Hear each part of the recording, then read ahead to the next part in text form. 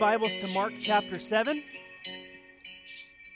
What we're going to be doing in the next 3 weeks, this is a big sandwich. Have you ever seen restaurants that offer those competitions that if you could sit down and eat, you get a t-shirt? Well, I'm going to do all 3 today. You can leave after the first, but anybody that stays gets a t-shirt. I missed you, Kobe. I did. Just kidding. So it's a big sandwich. We're going to look at the bun today. We're going to look at the meat next week, and then we're going to get the other bun the week after. And the heart of what Mark is trying to express to us is the message of the 3-week series is dirty, and the first part is clean hands and filthy heart. Let's look at Mark chapter 7, verse 1. Then the Pharisees and some of the scribes came together to him, having come from Jerusalem. So at this point, we know in the story that they are seeking to kill Jesus. They want him dead. They don't like him. They've rejected him. And now there's a delegation coming from Jerusalem to kind of keep tabs on what he's doing and find fault in any way that they can. How easy is it to find fault in somebody if you're looking for it? Man, it's so easy for me. It's so easy to look and see fault in people rather than looking and seeing good. In fact, we have to stop ourselves from saying, this is the things that are bad, these are the things that I don't like, these are the things that are dirty, and look and see the things that are good. Because the reality is nobody's perfect. Nobody's going to do things perfectly all the time. Unless you hang out with me a lot, you'll see what it looks like to be holy. In fact, if you hang out with me more than you already do, you'll find out soon that you don't care to. Like this guy, man, he's just like me. I'm dirty. I need Jesus every day. I need to wake up in the morning and say, Lord, have my heart, have my mind, have my intentions. Because if we don't do that regularly, we so quickly go to the side of the flesh. And the flesh is dirty. This is what happened to the Pharisees. Over time, they allowed the flesh and the things of the flesh to be their motivation and to become their identity. So they're coming from Jerusalem to Jesus to find fault in him. And then in verse 2 it says, now when they saw some of his disciples eat bread with defiled, that is unwashed hands, they found guilt. For the Pharisees and all the Jews do not eat unless they wash their hands in a special way, holding the tradition of the elders. When they come from the marketplace, they do not eat unless they wash, and there are many other things which they have received and hold, like the washing of cups, pitchers, copper vessels, and couches. The Pharisees were known for being clean freaks. They were clean freaks. In fact, there's 2 manuscripts that they would hold to in that day. One was the Torah, which we would know as the Old Testament. The other was the Mishnah. The Mishnah was the traditional law. It was not God's law. What it was is it was a fence, so to speak, that was set up around the law that God gave, that just in case anybody accidentally transgressed one of their traditions or laws, at least it wasn't one of God's laws, so it was okay. But the problem is that they were prohibiting people from a right relationship with God because God gave the people certain requirements, and then man gave people requirements. And whenever man gives people requirements, it's not what God expects from people. Does that make sense?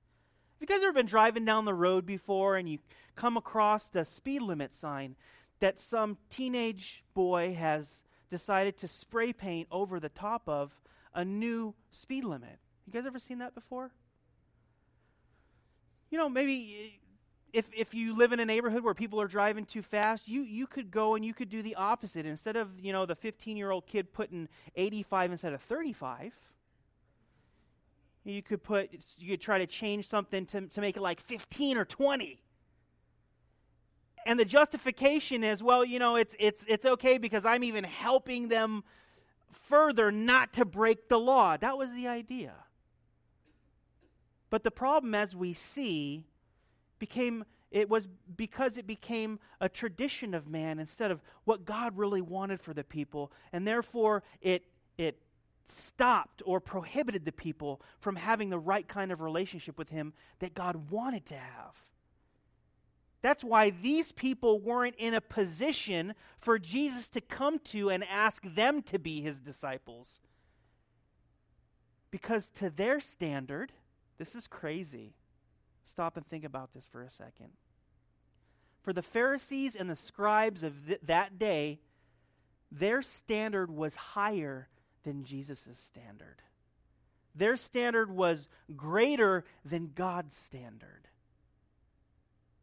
In the book of Revelation, a couple of the churches are rebuked because they're giving themselves over to the deeds of the Nicolaitans. The word Nicolaitan is connected to those who rule over. The priesthood wasn't supposed to be a class that ruled over the people back then. It was to be a class that facilitated worship and relationship with God. And then in the New Testament, when Jesus writes the 7 letters to the 7 churches in Revelation, how quickly did the New Testament church start doing the same thing? Start giving themselves over to commandments and traditions of men that prohibited people from having a right relationship with God.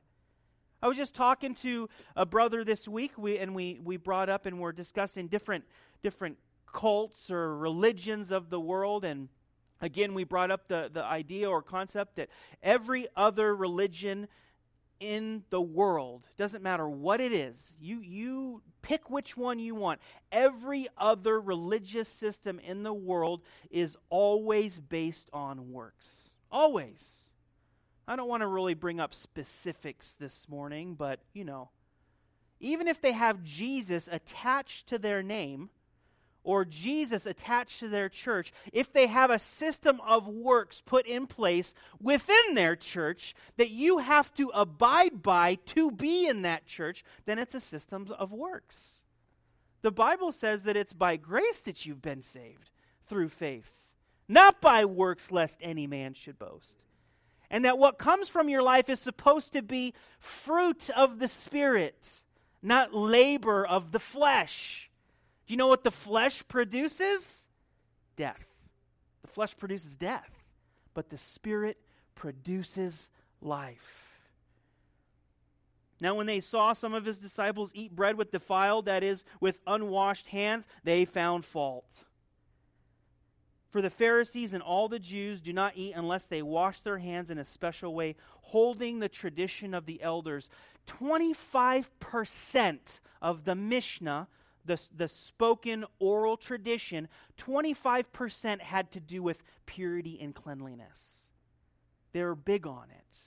They were big on their extra laws. But if they were holding to the Torah and what qualified them to be worshipers according to the Torah or the Old Testament, they wouldn't have to wash their hands. This is just something that man institutionalized. So Jesus wasn't required. His disciples weren't required. It was a requirement or a burden placed on them by the religious elite. And they were the ones that found fault. For the Pharisees and all the Jews do not eat unless they wash their hands in a special way. You even had to wash your hands in a special way. You guys have heard my stories about growing up. My mom had me wash my hands in a special way. She was terrified that we would bring home germs. You guys remember this? Every day I got home from school, I'd have to go to the sink immediately. First thing, walk in the door, no kisses, no touching. Go to the sink, take a cap full of liquid Clorox bleach, pour it on my hand, and wash my hands and sing the happy birthday song 2 times to make sure all the germs were dead. And then I could wash my hands. She was very serious about cleanliness and germs. She was also very clean in the house. It's crazy. These guys were the same way, except they didn't have Clorox. I don't know, But they had to start the water at their wrist and cup their hands a certain way, even have a certain amount of water, and let the water fall over their hands, down their fingers, and drip off their fingertips. It wasn't just go wash your hands for dinner. In fact, this that they required wasn't even for hygiene. It was ceremonial. It was supposed to be spiritual. It was supposed to be a cleansing of their conscience, a cleansing of their person, not just hygienically a cleansing of their body. Is that insane? You're not even washing your hands for the right reasons? They had clean hands, holding the tradition of the elders. When they came from the marketplace, they do not eat unless they wash, and there are many other things which they received and hold, like the washing of cups, pitchers, copper vessels, and couches. It's known historically at this time that some of these very serious Jews or Pharisees, they wouldn't even just wash their hands once before a meal. If it was an extended meal or a longer meal, they would stop and do this ceremonial hand-washing procedure between each course. Again, is it for hygiene? No, because you're already stuffing your face. There was this outward sign of holiness, but inwardly there was something wicked that wasn't being addressed. Verse 5, then the Pharisees and the scribes asked him, why do your disciples not walk according to the tradition of the elders, but eat bread with unwashed hands? And Jesus is like, oh, no, you didn't. You guys ready for this?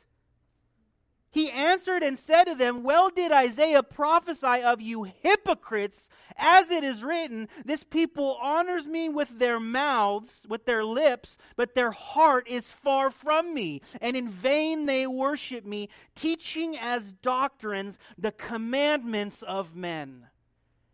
And do you know how applicable Jesus' words to us still are today? Do you know how often man wants to take something that God intended to be precious and holy and wholesome, a relationship with Him through Jesus, and that's it, and they taint it by saying that you can't have drums in worship, that you have to dress a certain way when you come to church, that you have to have a certain kind of haircut, which I'm disappointed none of you guys have the same kind of haircut as me. I thought you'd catch a hint. It's nice, isn't it? Summer's coming up. I'm going to stay cool, roll the window down. We don't want to focus on traditions of men here. We don't want to look at what we would expect from people that God doesn't expect from them. I don't ever want to teach God's word in a way that changes it slightly to fit into the culture that we live in. No matter how comfortable or how much easier it is.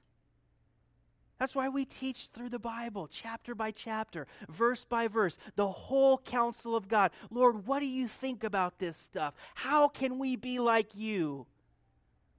There's a checklist in the back on your way out if you'd like it. There's not. You know why? Because the Lord wants to address things in your life that He doesn't have to address in mine. The Lord wants to address things in my life that He doesn't have to address in yours. The Lord has a lot of things to address in my life that He doesn't have to address in yours. It's because He gives us His Spirit. He says, trust me, I'm going to take care of you. But along the process, there's also this thing known as sanctification.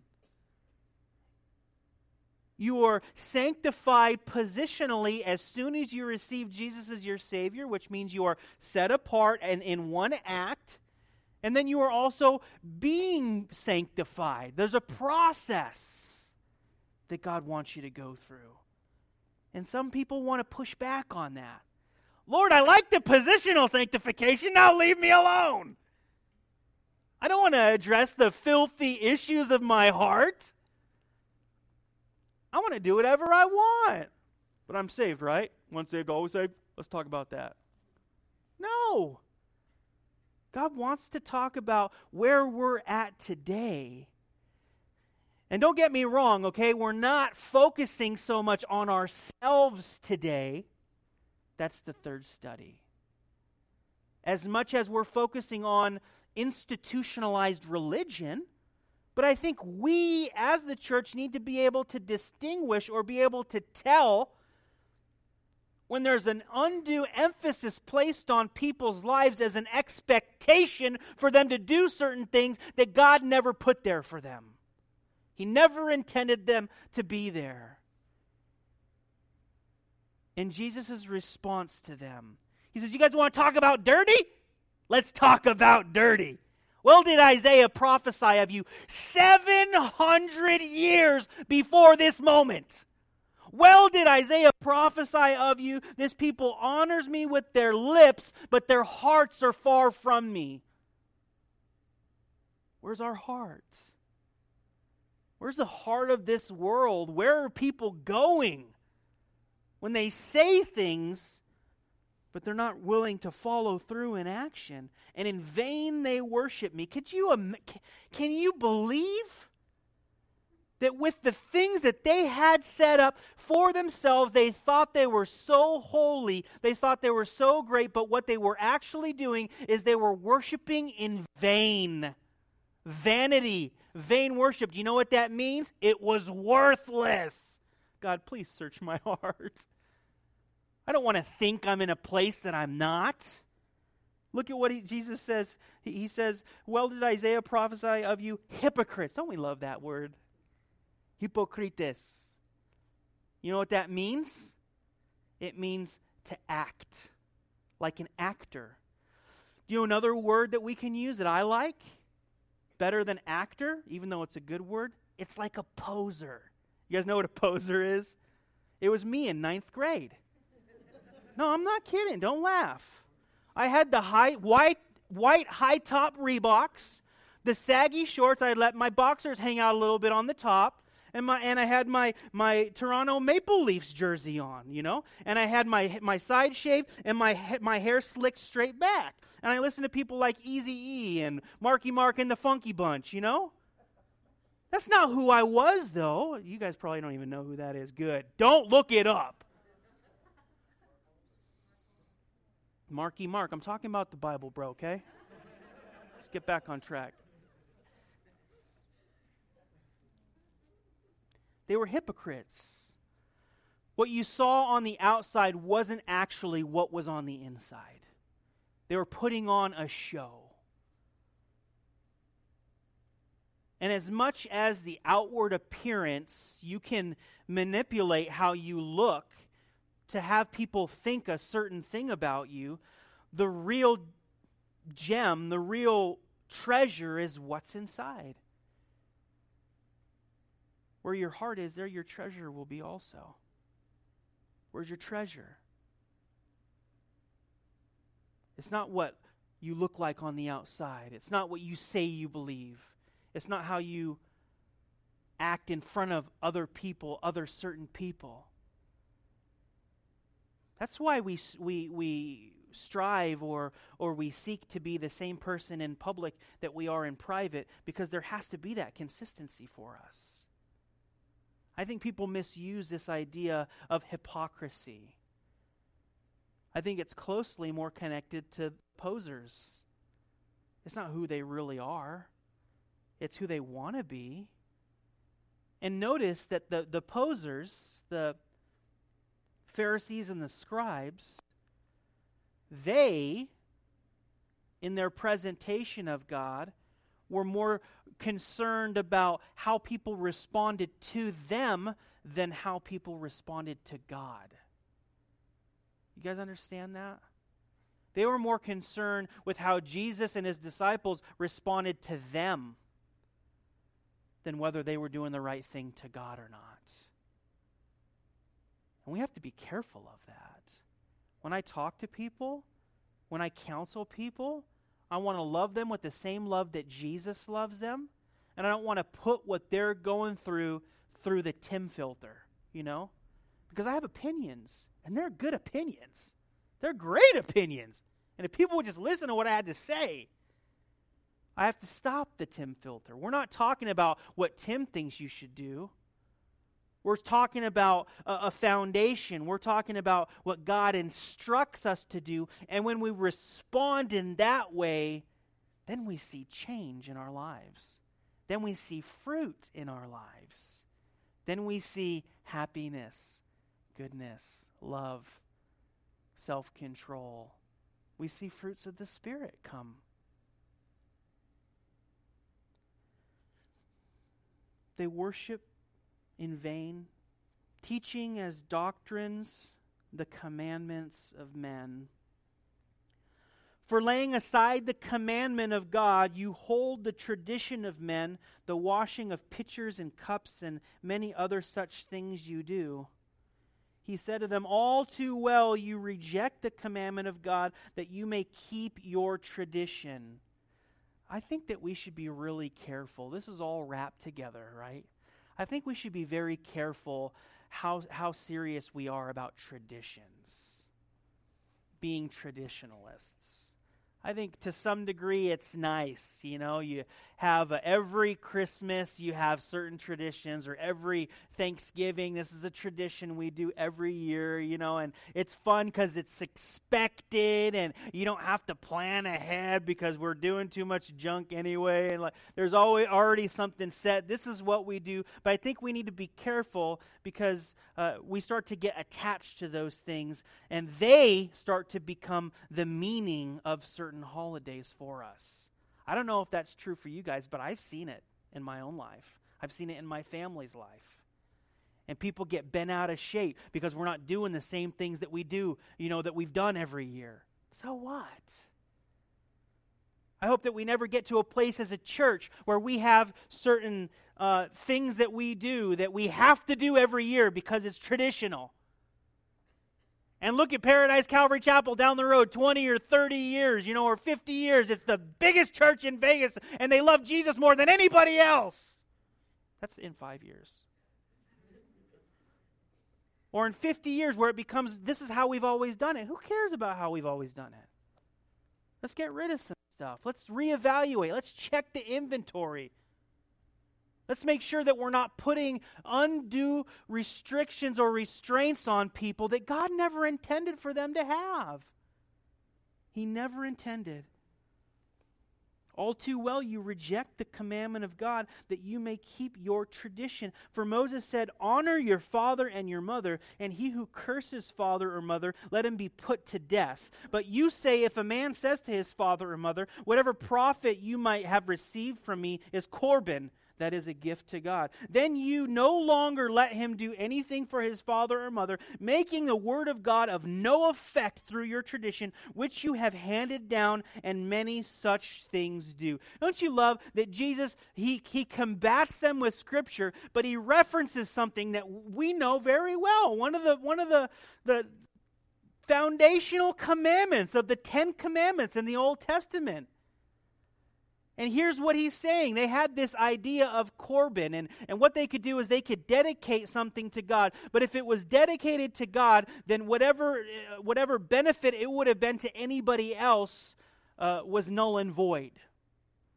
So if a son was successful and he had things that could help his parents in their elderly years, but he didn't want to help them because of bitterness before, he can dedicate it to God to spite his parents. In fact, historically, the historians and Bible scholars say that this is the primary purpose of the reason that people use this gift or this Corban giving. They used it so that other people couldn't partake or benefit from something.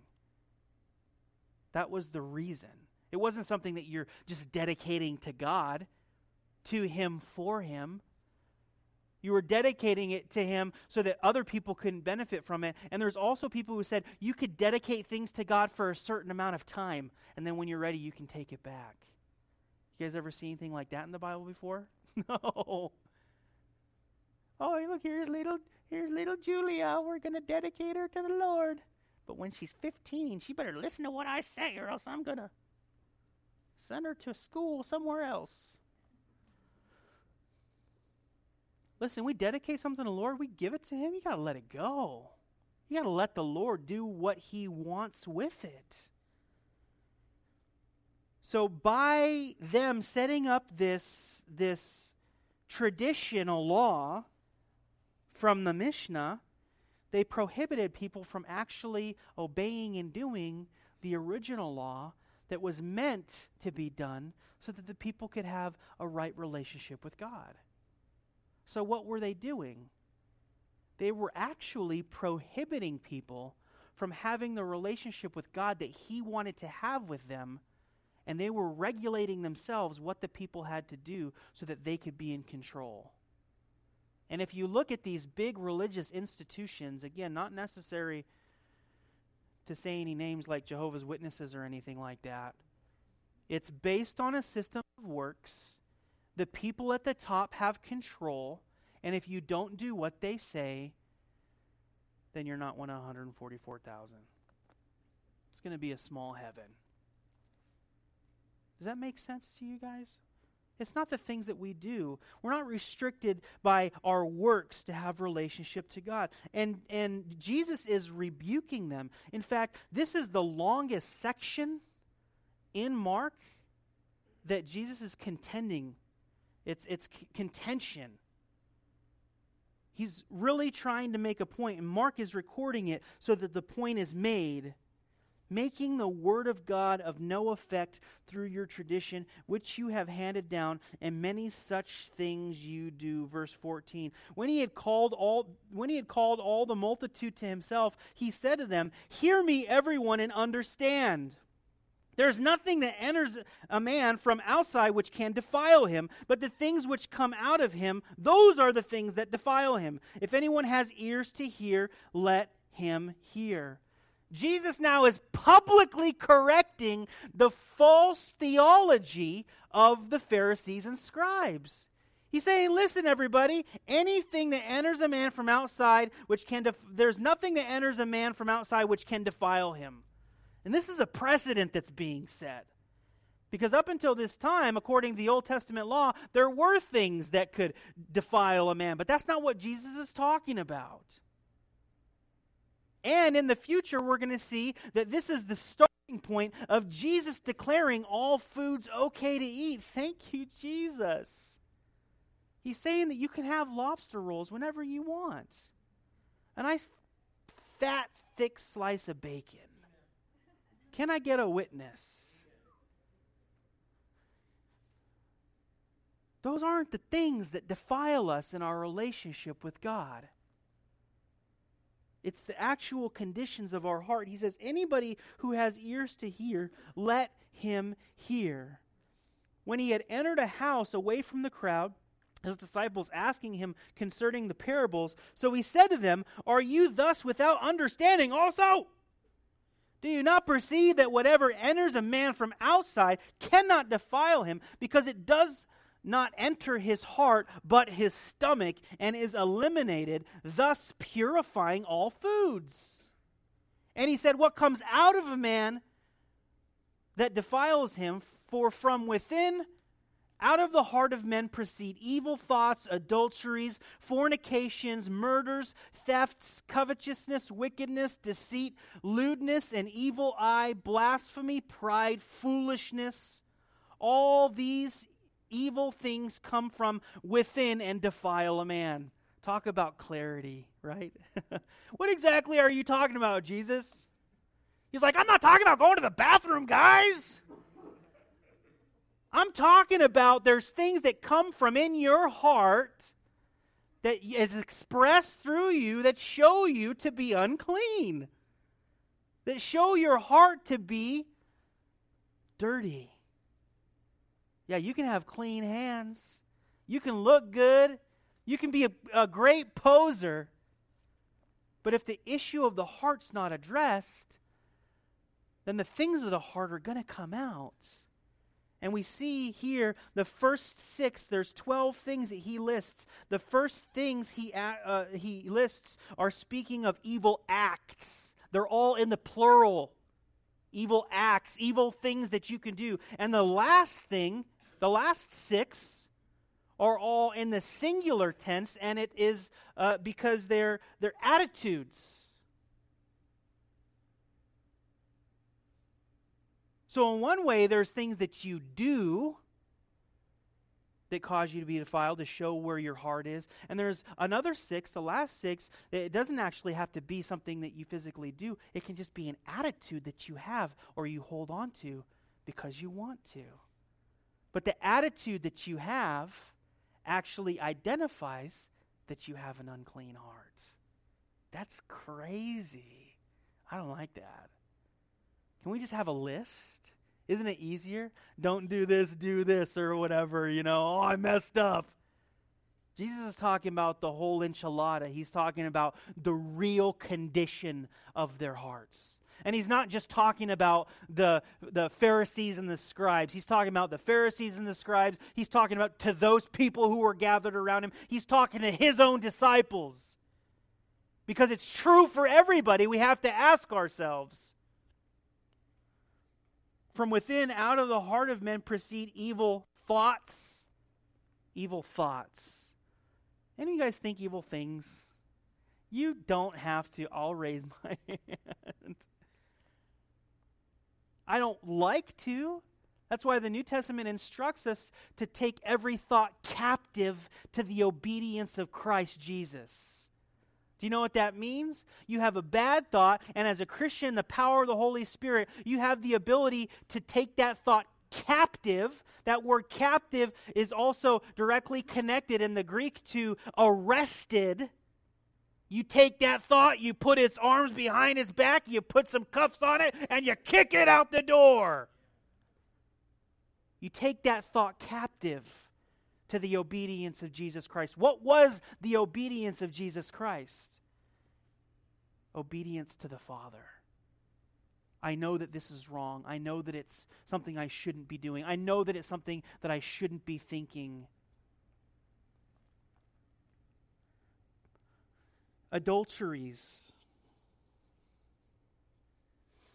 You guys realize that as much as we're trying, as hard as we're trying right now, and there are people who are putting their whole lives into the effort, that as much as they're trying and there's more awareness than ever before, human trafficking is still on the rise. Could you imagine that?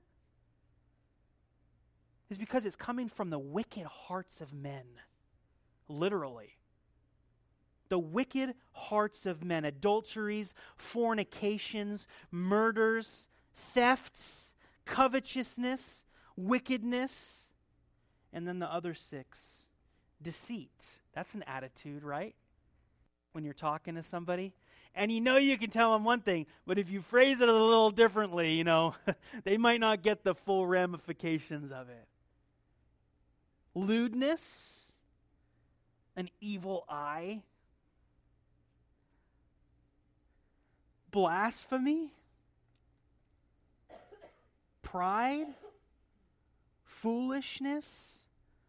All these evil things come from within and defile a man. You know what Jesus is really doing? He's taking these 12 things, these acts and attitudes, and he's connecting them to what they saw in the Pharisees and scribes. In fact, he proclaims it. He says, listen, this is the truth. This is what we have to talk about today. Psalm 51:10 says, "Create in me a clean heart, O God, and renew a steadfast spirit within me."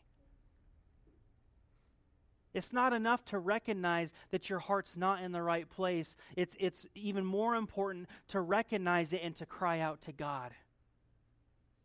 God, renew a new heart in me. Create a clean heart in me, O God. In Jesus, in the Beatitudes, in Matthew chapter 5:8 says, "Blessed are the pure in heart, for they shall see God." The pure in heart. Those people who are just sweet, innocent. They wouldn't hurt a fly. Now, it's not in their sweetness that they're going to see God. It's through Jesus, but it's in their sweetness and submission to God that puts them in a place where they can see. Where are we at? Where are you at today? Where am I at? Where's the condition of my heart? And what we're going to look at more in the third study in a couple weeks from now. Just like we addressed a couple weeks ago, the disciples had seen these things that Jesus had done in their life, but because they were exhausted and because they were tired, their hearts were kind of getting hard towards him. They weren't really having the communion that God wanted them to have, that Jesus wanted them to have, because there were things prohibiting that. And I think that this is a good exercise to do on a regular. Lord, where's my heart at? What do I want? What are the evil acts? Well, there's none. Good job. There's no evil acts. What are the evil attitudes? Oh. What are the evil thoughts? Oh. God, change us. Teach us. So that we truly can be the salt and the light of the earth. So that we're not like everybody else. So that we can respond. So that we can hear you and do the things we're supposed to do. Not because we have to, but because we love you. In Jesus' name, let's pray. God, we thank you that you understand us. That you understand us completely and you can explain to us this is the way that it is. We don't want to be like the carnal people that we can be. We want to be the people who are submitted to you, Lord. We want to ask ourselves honestly, God, what are the things in my heart that need to be addressed? How am I being a poser and acting like things are okay when the reality is that you want to address them? The difference, Lord, between us and the Pharisees is that we've not hardened our hearts to you. We don't want to. God, we want to hear your voice. We don't want to set up any traditions. We don't want to put in place any customs that take precedence over who you want to be in our lives, prohibiting us from knowing you the way that you want us to know you. Thank you for your word.